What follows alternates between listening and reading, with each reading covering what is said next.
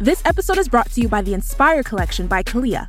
You shouldn't settle for just any old pair of leggings. You deserve something better, something designed with you in mind, like the new Inspire leggings by CALIA. Their most versatile collection yet, made for any workout. They're lightweight, buttery soft, breathable, and made with Lycra adaptive fiber, which molds to your body for a barely there supportive fit. It's perfect for wherever your wellness routine takes you. Shop the Inspire Collection by CALIA now, exclusively at Dick's Sporting Goods.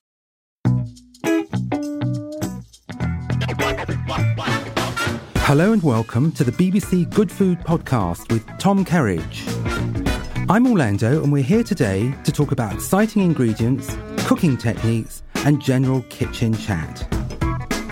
Plus, we have an original Tom Kerridge recipe for you to try out at home, whether you're a beginner or a budding chef.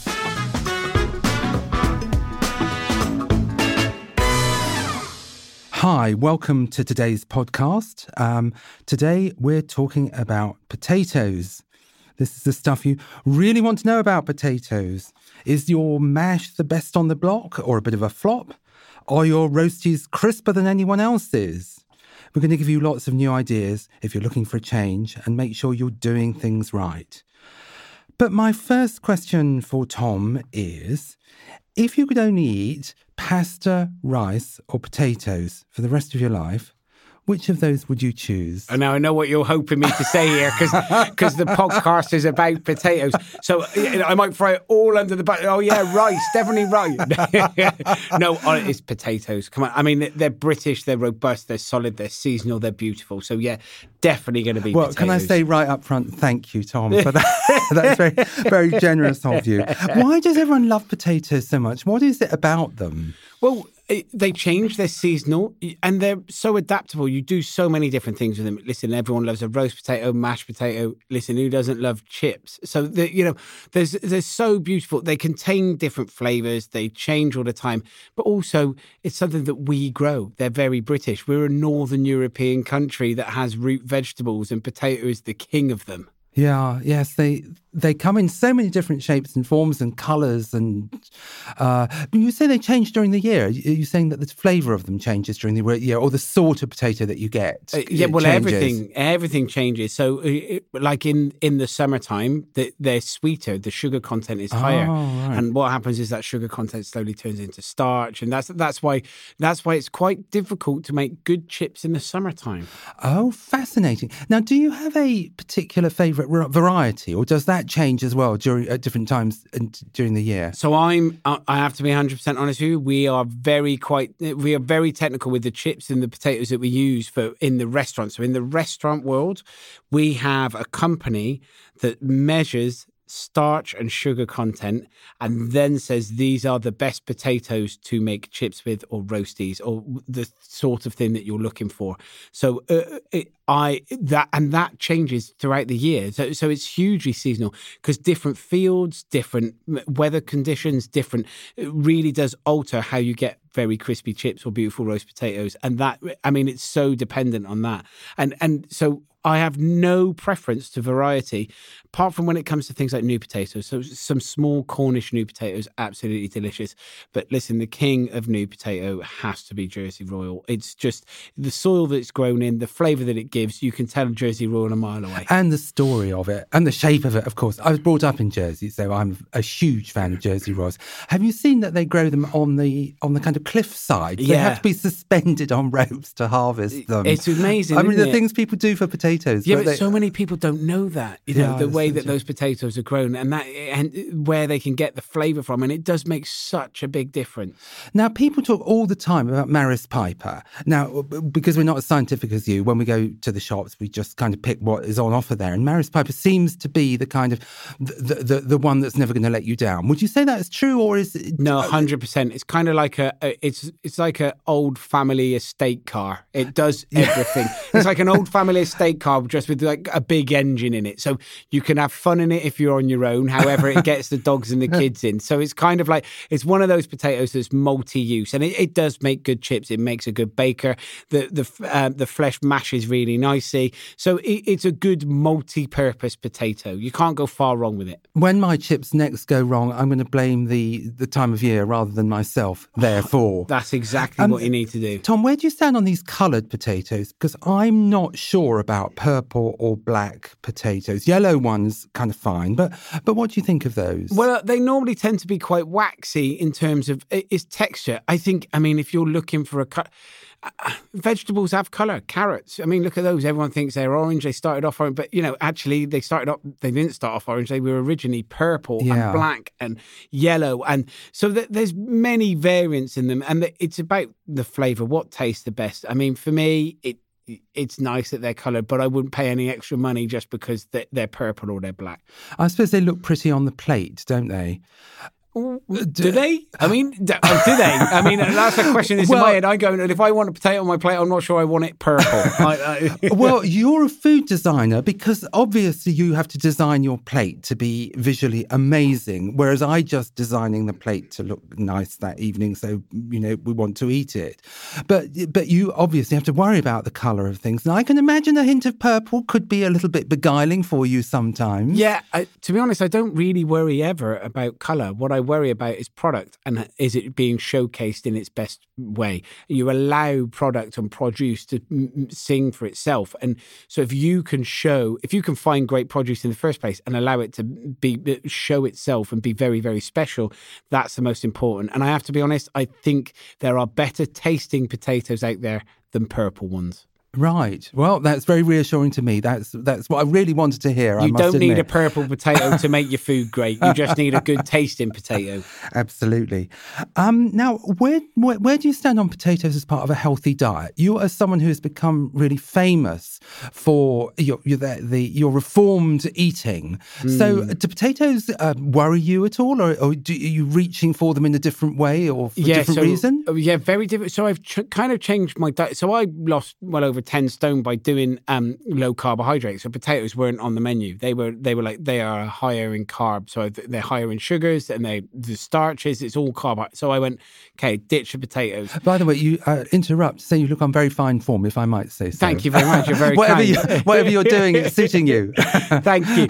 But I've recently changed to looking at a calorie controlled diet, just because kind of like my gym training and the way that I do stuff fitness wise has changed. So where I need to get carbohydrates into my diet, and I think a lower calorie diet now suits me a little more as being more balanced. So potatoes are in there. However, like deep frying them, that's special treat stuff. That's not everyday thing. But lightly boiled, I mean, the new potatoes, mashed, but with zero fat yogurt through it rather than loads of cream and butter. That begins to suit my diet a little bit more. However, cream and butter are amazing. If you want to make the best mash, that's where you've got to go. But that is special occasion and treat stuff. So potatoes can be part of a healthy diet, 100%. So you could make mash without the cream and the butter by adding, did you say low-fat Greek yogurt or low-fat? Zero-fat Greek yogurt, nice thick, stir it through, lower-fat creme fraiche, all of those sort of things that take flavours and make it absolutely beautiful. It's not as rich and as indulgent as you would think super special mash is. However, it's still you can mix it with semi-skimmed milk, all of those sort of things that loosen it up and lighten it. And it's flavours you can get. If you buy beautiful tasting potatoes and then grate nutmeg on it, season it up beautifully, all of those sort of things create beautiful flavours. Definitely potatoes are part of it can be part of a very varied and healthy diet. And so those lighter things give a kind of, not an illusion, but they give a mouthfeel of something silkier without actually piling on the fat. Exactly that, yeah. However, if it is that special occasion, Tom, that you've mentioned, and we want to super up our mashed potatoes, can you tell me the process by which you make your dream mashed potatoes? Okay, so the way we make it at the 2-star restaurant, at the 2-star Hand of Flowers, is we get very... Where every table is a special occasion. Every table is a special occasion. We want to get it right. So we gently simmer, not boil rapidly, because if you're boiling rapidly, what's happening is it's breaking down the potato from the outside quite quickly, and that potato then starts to absorb the water, okay? And you don't want watery mash. So you gently simmer, poaching in salted water, basically, the potatoes until they're cooked all the way through. Okay, Yeah. then we Did you cut them quite small so that no, they cook a they're bit quicker fairly or big not? chunks. No, they're fairly big. Again, don't cut them too small because again, if you cut them small and cook them very quickly, they start taking on the water. You get that they get that waterlogged look, and when you drain them, there's this kind of They almost look stuff coming out, exactly, isn't it? You're losing a lot of the potato because it's kind of leached out, isn't it? Yeah, so you don't want to do that. So you want to poach them until they're just cooked. All cooked all the way, but nice and gentle. Yeah. And sometimes in recipe books, it tell you that takes 20 minutes. However, it probably takes closer to 40 on a gentle poach. Right. And then drain them in a colander or on, is probably the best way of doing it. And then leave them for a couple of minutes just to dry out a bit, okay? Yeah. Maybe stir them once or twice. It doesn't matter if they break up too much. Then we put them through a potato ricer. A ricer. Yeah. So, And then we put them through a very fine mesh afterwards. So we rice them and then a secondary mesh. So we really work it. And then we probably put about 2/3 equal parts butter and cream and 2/3 weight of potato. 2/3 weight of butter and cream goes into the same amount of potato. wow. Yeah. So it absorbs that. It does, yeah. And then heavily seasoned. Yeah. So it's rich, smooth, creamy, delicious. It's a lot of work Yeah. to create something beautiful. I mean, I'm with you on the ricer. I've got a ricer that I've had for about 20 years, and it's a marvellous plastic ricer that just carries on rising, and it's brilliant. But I hate the action of shoving things through sieves. It seems to use muscles in my arms that aren't very comfortable, and it's very tiring. Do you give that to the junior chef to do, or what? Well, actually, junior chefs probably start off doing it, although senior chefs will jump on it. It's kind of like quite a therapeutic job. As a chef, it's in a kitchen. Lots of jobs like that are the monotony is quite good fun because it's a switch off. It's a job that you've got to get done and you compete against yourself. Kitchens are quite high adrenaline environments, so you're always driving yourself and always pushing yourself. You can't daydream and drift along in a kitchen. You have to drive yourself. So getting mash put through a potato ricer and then through the fine sieve is you are push, and it creates an energy level that gets you ready for lunch service. Okay, well, I'll just have to persevere with that and carry on doing it because I know the result is fantastic because I've done it once or twice, but it has punished my upper arms and I haven't particularly enjoyed it. It saves going to the gym. And the consistency, sometimes I get so enthusiastic with the butter and the cream that it ends up a bit sloppy and kind of oozes a bit too much on the plate. Do you watch it very carefully or do you beat it in? Yeah, keep working it. And even if you find that it's too sloppy, keep working it and don't stop. Right. Keep working it. And it will kind of absorb it and help thicken it and give it, I suppose, a strength of character. Just keep pushing it and working it and working it. There's a myth around that if you beat mashed potatoes, it might not be a myth, with a plastic spatula, that does something to emulsify the mashed potato. Is that, do you use a plastic spatula? All the time, plastic spatula, all the time. And it's kind of like slowly stretches the starches and that helps to absorb the cream and the butter.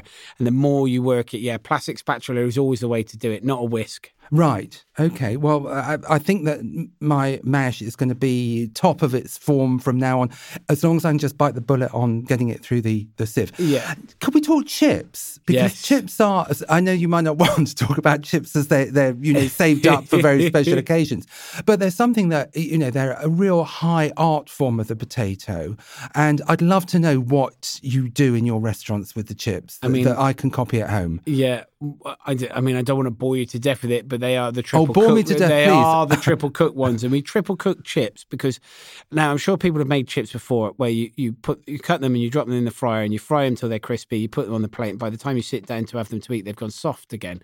And the reason why that is because a potato is pretty much mostly water. So you've made the outside nice and crispy, but the inside has still got loads of water in it, which has created steam. So you're steaming the chip from the inside out. So where you've got it crispy, there's still too much water content inside the potato. Right. And that's why your chips go soggy. So the purpose of triple cooking is to get rid of as much moisture as possible. So the first cooking process is being blanched or steamed, cooked all the way through, very similar to like we were talking about with making the mashed potatoes, cooked very gently, and then we gently lift them out with a slotted That's not spoon. in oil, that's in water, the first cooking. In water, In water, right. Salt okay, water, but and they're that's where already you can get chip-shaped. They're cut into shape, right. Yeah. Okay. Yeah. And then you take them out and you leave them to dry on a cake rack. So you gently remove them from the water with a slotted spoon and you put them on a cake rack and you leave them to dry. And when they dry, what happens is the outside of it begins to crackle and break up and it dries out. And that kind of crackle, then when you put it into a fryer at 140 degrees, so that first process of cooking you can leave until they go cold, it's no problem. Then you drop them into a fryer at 140 degrees and you cook them until, well, pretty much most of the bubbling stops. So, and if you've got the right content, sugar and starch, they won't colour up too much. Then you take them out and you can put them in a tray and you can leave them to go cold. That's no problem. Leave them in the fridge until you need them. 180 degrees, throw them back into the fryer, and that's when they go really nice and crispy. And those first two cooking processes, we're getting rid of moisture. The last one is crisping up the outside, and it will stay crisp because you've got rid of the moisture from the first two processes. Sorry if I sent you to sleep with the chip explanation. I've been making notes. I've actually been scribbling that down so that I can replicate that when I'm feeling really, I really want to do the job properly. But again, it's key. It goes back to the potato. So if you've got a potato with too much sugar, which is why it's quite hard to make chips in the summertime, where the sugars are very nice and sweet, and that's why new potatoes are sweet and delicious. Then when you're colouring them in the fryer, they go dark too quickly before you've got rid of the moisture. So you still get soggy, dark chips. Or if the starch content is too high, they just go really hard and crunchy without having too much colour on them. So finding that perfect balance. And that's where a Maris Piper, going back to our family estate car, does the job. And the Maris Piper is normally good all year round. Fantastic. There's an awful lot to this cooking, isn't there? You know, you think, oh, chips, just, you know, cut up some chips and put them in a pan. But you're doing everything like 3 times at least in your kitchen to make it better than we can do it at home. Is that what you set yourself? Exactly. Yeah, well, exactly that. It's just to wreck it. I've never thought food should be challenging in terms of flavour combinations or the food that we should be eating. I've always been, food should make people feel comfortable. Actually, it's not food, it's environment and restaurant and pub or whatever it is you do. People should feel happy to be there. The environment should feel comfortable. It should be a great one to be in. And if that means that you can have mashed potato and chips, then you go, okay, well, that's what people want. And I love that as well. How do I make it better? How do I make it the best? And that's what I'm looking at doing. So mash, you understand. Chips, everyone understands. I just want them to be the best chips people will eat or the best mash that people eat. Yeah, well, it sounds to me like they will be. But the other thing that I'm interested in here is that you seem to have a very kind of caressing touch for these potatoes. You're caring for them in all their different processes and giving them, you know, a lot of love along the way. Whereas I think one has the impression that, you know, it's a world of, you know, knives being thrown in a professional kitchen and a great deal of violence being done on ingredients. But you seem much kinder than that. All the best places respect the ingredient. You respect the ingredient first. Yeah, I think they intellectually respect it, but you seem to respect it you seem to physically respect it as well. 100%. This is from a professional point of view. The last point that we do as chefs is the final part of a journey. How long has it taken a potato to grow? You know, someone has put that into a field, someone's planted the seed, someone's looked after it, grown it, then harvested it, brought it to you, aged it in a shed or a warehouse or whatever else, packed it, sent it to you. And we're the last little bit of putting it in a fryer and sending it to you. We you know, the same when it comes to livestock, or it comes to poultry, or it comes to whatever it takes. All of these things have taken a process of time to get to that. The kitchen is actually probably the last little bit. So we are the last guardians before it goes to the guest. And that's the most important thing, to allow that journey to be shown of that produce in its best light. Fantastic. We're going to come to roast potatoes in just a moment. And I know that you've got the ultimate way to do roast potatoes, which I think will just massacre the world of roast potatoes and take them by storm.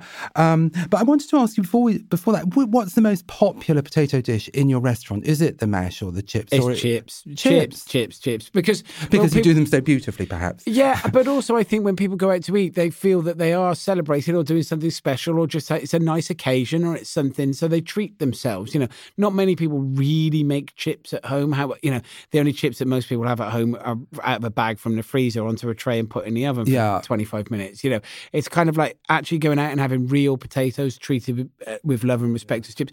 Okay, they're not healthy or the healthiest. However, they are special occasion stuff and they do taste great. So yeah, chips are by far the most popular. Yeah, when you have some from a packet, they just remind you how good the real thing is. I don't know whether you've ever had anything successful chips from a packet, but I never have.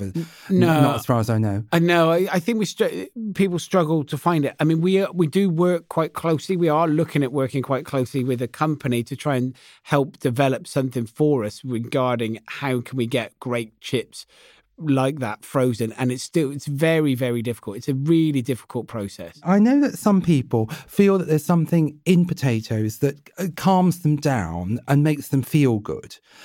Do you get that from potatoes or other foods? Do you find that they? I mean, I don't know the science in that, or if there's a medical thing, but there is something that's very comforting about potatoes. But I think that's root vegetables on the whole, and I think I think potatoes fall fit into that world of comfortable eating. You know, it's something that makes you feel happy, whether it's a steamed pudding, whether it's a casserole, whether it's your mum's roast dinner, all of those sort of things. I think potatoes fall into that space. So yeah, I could see why people go, this is nice. It's filling. They're robust. They're hearty. They're wholesome. They feel, there's everything about them makes you feel like you're getting a hug. Yeah. So I can get why people, feel like that. Definitely. Yeah, and you had them as a child, and there's nothing they're not dislikable. And have you ever met anyone who doesn't like potato? I think everyone loves potatoes. Anyone who doesn't like potatoes. Do you have a thing for gratin dauphinoise? Because that's a favourite of mine. And I've got a recipe where you slice them very finely, and then you bring them to a simmer in the milk. And that kind of kickstarts the process and kind of brings the starch out. And it means that it's very sort of mousse-like, the finished gratin dauphinoise. Yeah. Do you do gratin dauphinoise in the restaurant? I suppose you do everything, don't you? Yeah, at some point. We do. It's not on all the time. However, the methodology of making it, so it's very similar to how yours was, except I don't cook it in the milk. So we bring the milk and cream up to the boil with garlic and seasoning, and heavily seasoned. And then you slice the potatoes and you layer the potatoes again and again and again through the tray. And then the hot milk you pour over the top, then another layer, and then the hot cream over the top, and then another layer. And you keep layering it through. So what's happening is the warmth is beginning to kind of leach the starches out of the potatoes. And then you finish it with probably about 1 centimetre of cream above the potatoes, maybe just a little bit less, and you put it into a low oven. And for me, this is all about low and slow cooking. So it goes into the oven at around about 140, 150 degrees. And then every 20 minutes, you take it out and you get a fish slice, and you just press the potatoes, press them down, back in, another 20 minutes, press them back. And it feels like you're going nowhere. But eventually what happens is all the starches begin to squeeze those potatoes together. And it's that slow cooking process. It's a little bit like making clotted cream, that the moisture is beginning to evaporate from the cream. So that's reducing down. The starches are coming out. And then by the end of it, you end up with this kind of like a solid cream-infused potato block with a layer on the top. And then you just turn the oven up to about 200 for the last 15 minutes and leave it to gratinate on the top.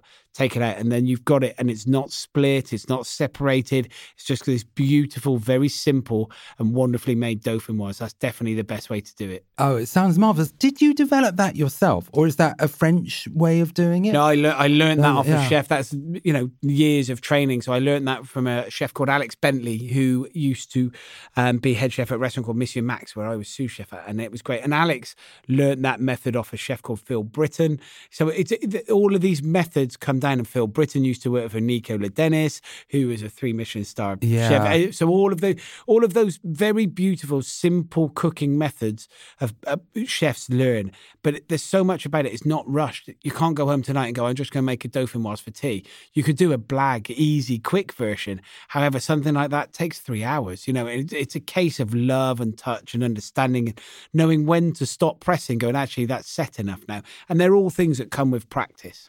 I'm getting quite hungry here, but we have got something to eat in a minute. Oh, lovely.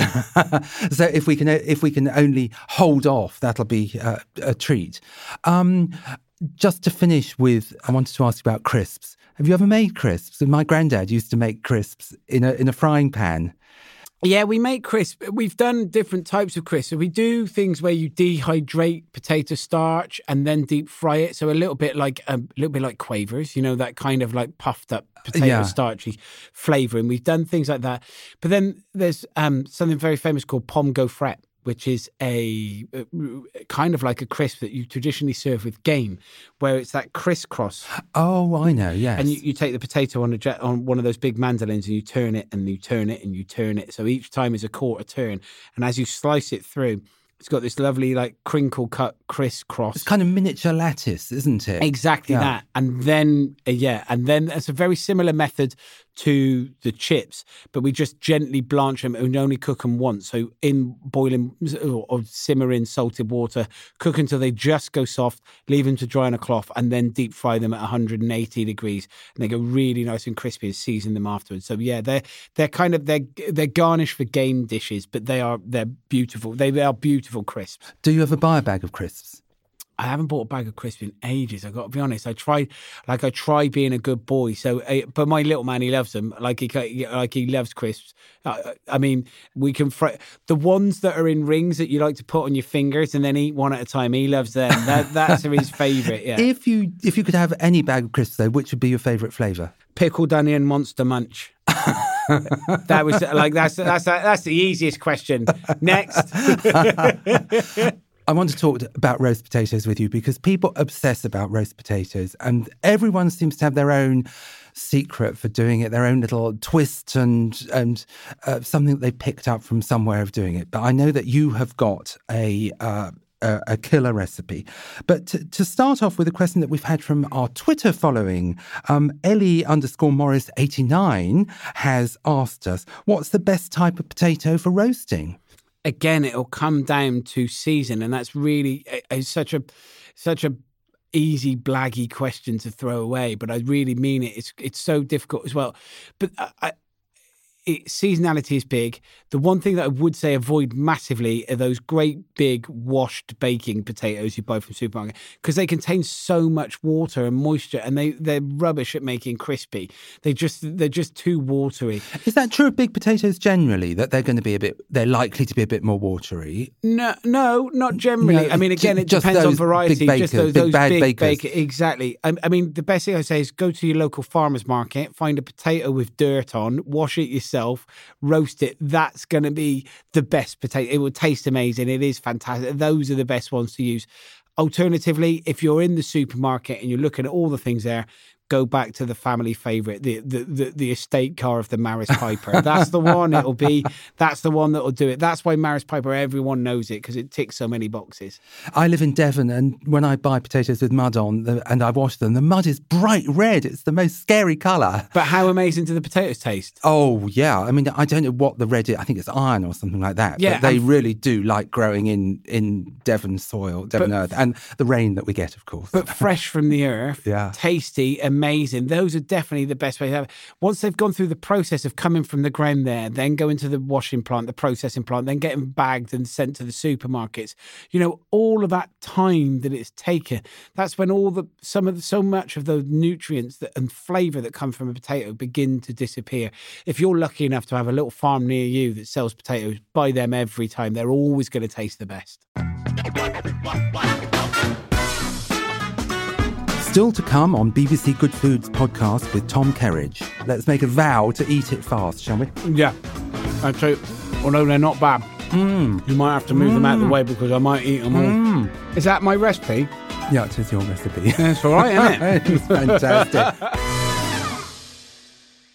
This recipe for roast potatoes, which you'll find on bbcgoodfood.com, there's something a bit unusual about it. I think that people listening are going to say, oh, you've got to use duck fat or goose fat. You don't use duck fat or goose fat. What, you just use? Straight, plain vegetable oil, unflavoured, clean. It's clean and it's crisp. Not olive oil, even? No, olive oil, again, taint is flavour. I mean, I get it. You can use duck fat if you want. You can use goose fat. You can use olive oil. But that's another flavour that you're adding to the potato.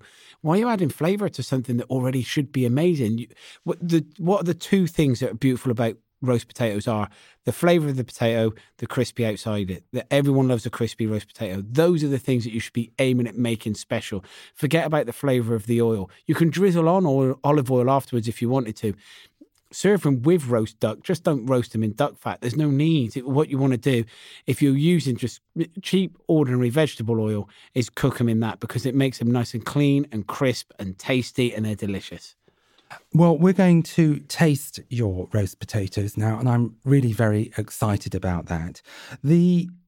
There's something that you do to the outside of the potatoes, which I find quite remarkable, because I know that people talk about scuffing them. Some people draw the fork over them to make little lines on them and kind of give them a bit of grip on the edge. But you go one step further. So there's a couple of different ways. Okay, so the first way that we do them in the restaurants is we cook them, again, a bit like making mash, where you blanch them and cook them all the way through and then leave them to cool on a rack.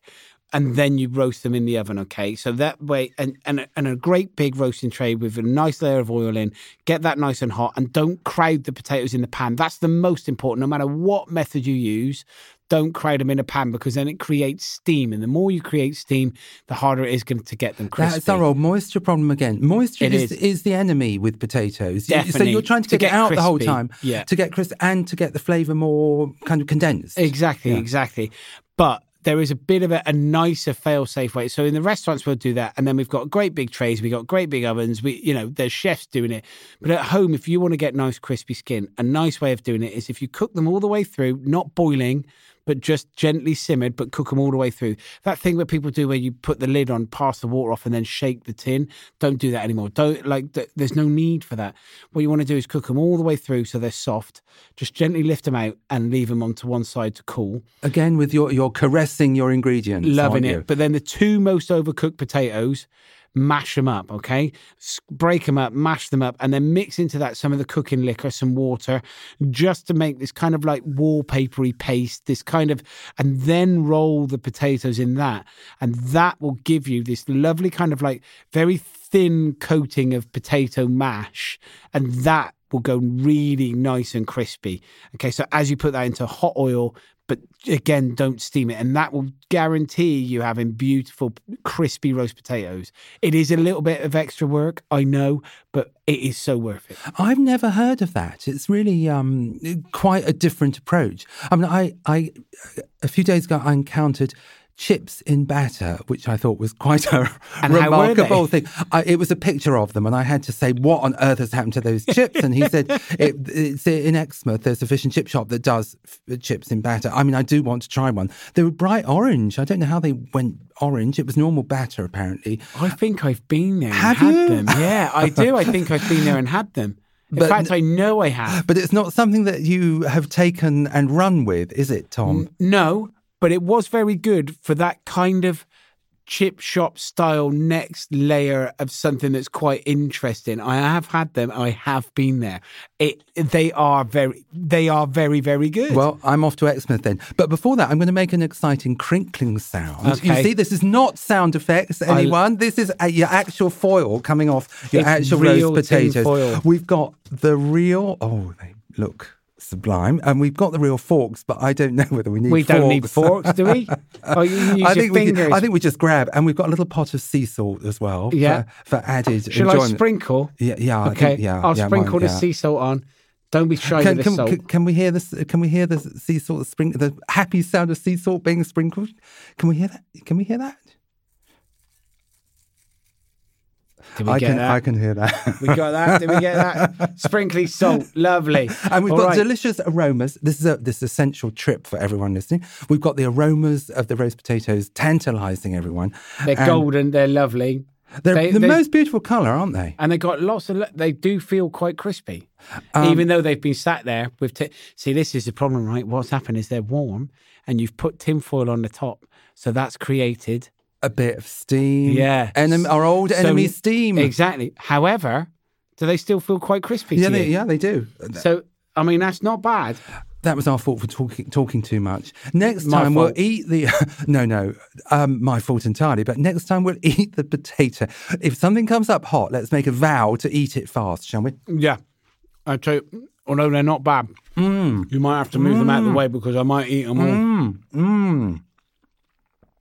Can you hear us actually eating? That might be a bit embarrassing. Is that my recipe? Yeah, it is your recipe. That's all right, isn't it? It's fantastic. I know they enjoyed making it as well because these were crafted for us on the next floor by the Good Food Test Kitchen. Well, they've done a remarkable job. They're invincible as far as I'm concerned, and they can do anything. But not that your recipe was particularly challenging. It just got the extra step of making the potato paste and rolling them in it. But you can tell there's that paste on it, can't you? You can tell that there's an extra bit of flavour and crisp. And like you can see that there's like a coating on it. It feels like it's been painted on, and that's the bit that's really crispy and lovely. And can everyone hear us sort of juicily munching our potatoes, because we really have enjoyed those. With a big smile on our faces. Well, who doesn't love a roast potato? I have come away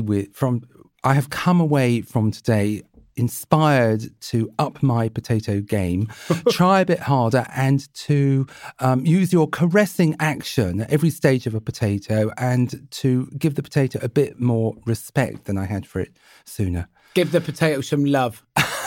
So thank you very much, Tom. Pleasure. Thank you for listening to today's show. You'll find the recipe and thousands more on bbcgoodfood.com. If you have a minute, we'd love to hear from you on Twitter, Facebook, or Instagram at BBC Good Food.